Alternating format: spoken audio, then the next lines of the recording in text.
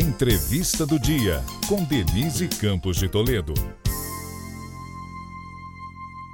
E vamos falar agora dos desafios do Mercosul sob a presidência do Brasil. Eu converso com o embaixador Rubens Barbosa, que é presidente do Irice, Instituto de Relações Internacionais e Comércio Exterior. Embaixador, boa noite.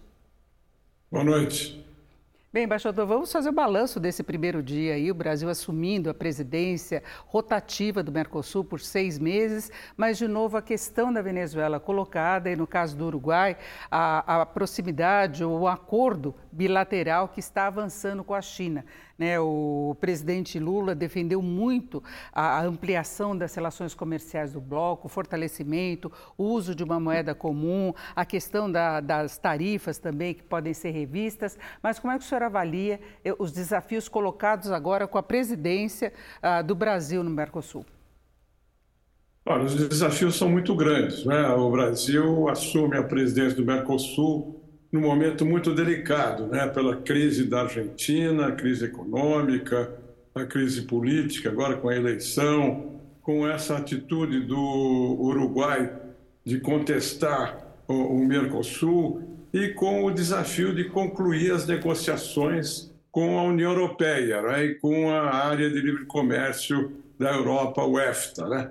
Eu acho que são desafios importantes. O Brasil tem algumas propostas, né? O presidente Lula já avançou a ideia de ter uma espécie de câmara de compensação financeira, né? Para aumentar o comércio intra-regional, virá uma resposta do Brasil a um documento adicional que a União Europeia, depois de 3 anos, encaminhou para os países do Mercosul sobre a questão ambiental. Enfim, são muitos desafios que o Brasil vai enfrentar nesses 6 meses agora até dezembro. O presidente Lula tem feito muitas visitas ao exterior, participado de eventos, de reuniões e já colocou essa posição do Brasil no exterior para os países europeus em relação a essa cobrança quanto a resultados na área ambiental. O senhor acha que, diante desse desafio, há possibilidade de um acordo entre Mercosul e União Europeia? Olha, eu vou na contramão da maioria dos analistas. Eu acho que o acordo vai ser assinado, porque é muito importante para os países do Mercosul e para a Europa. Há declarações muito fortes do presidente Lula e da presidente do Conselho Europeu a favor da negociação do acordo até o fim do ano. Nós temos aí 6 meses para superar essas dificuldades. Do ponto de vista do Brasil, além desse protocolo adicional crítico, não é, da situação ambiental, há também uma reivindicação sobre compras governamentais. Mas eu acho que isso é um pouco de desculpa, né, para a gente tornar mais fácil a negociação sobre o protocolo, porque as compras governamentais têm muitas exceções e o Brasil pode se ancorar nessas exceções para não abrir todo o mercado de compras governamentais. Então, eu acho que até o fim do ano essa questão ambiental vai ser resolvida, porque o protocolo adicional que os europeus mandaram, quem leu, eu acabei lendo o protocolo, ele se refere a uma situação anterior ao governo Lula. É muito crítico por causa da política do governo anterior.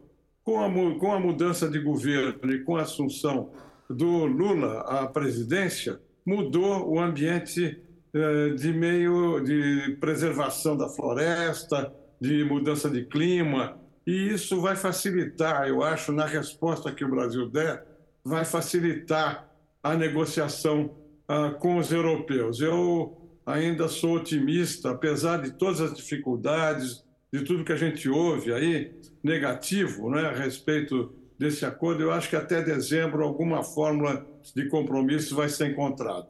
Agora, isso pode ocorrer mesmo com essas desavenças parciais aí entre Brasil e o Uruguai mais focado nos próprios interesses?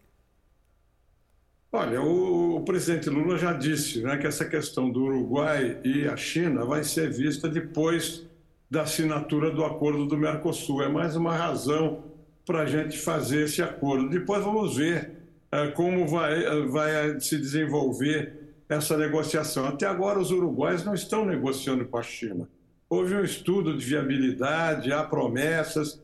Eu, pessoalmente, acho muito difícil que a China assine um acordo com o Uruguai, deixando de fora o Brasil. Eu acho muito difícil que aconteça isso.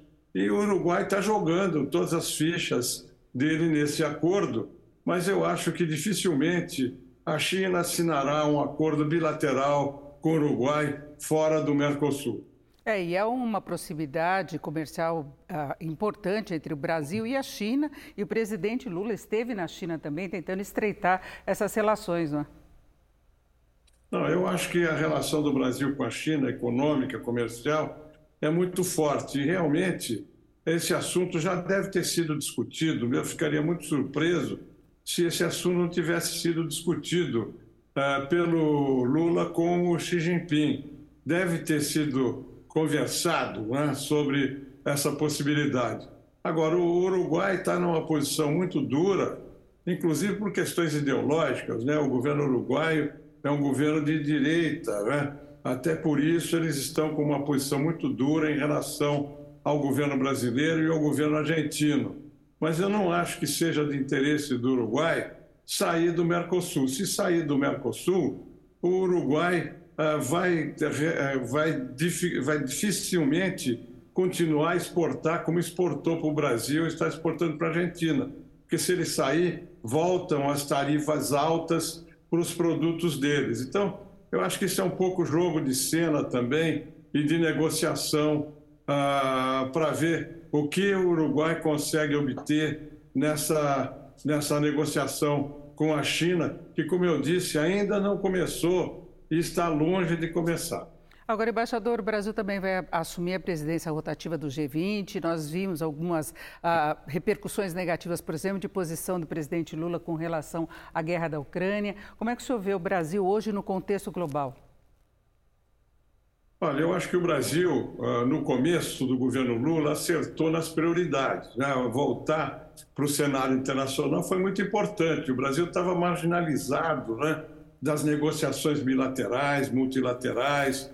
Agora nós voltamos com plena força, né, para essas negociações.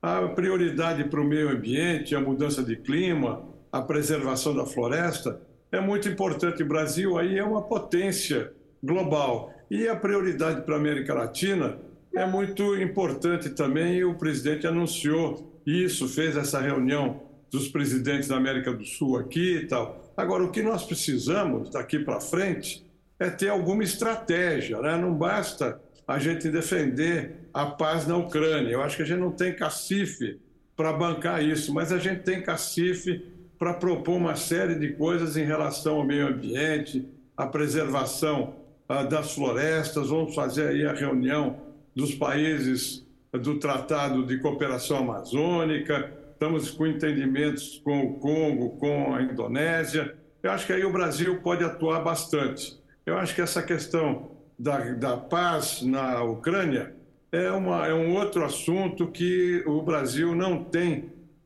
meios para influir.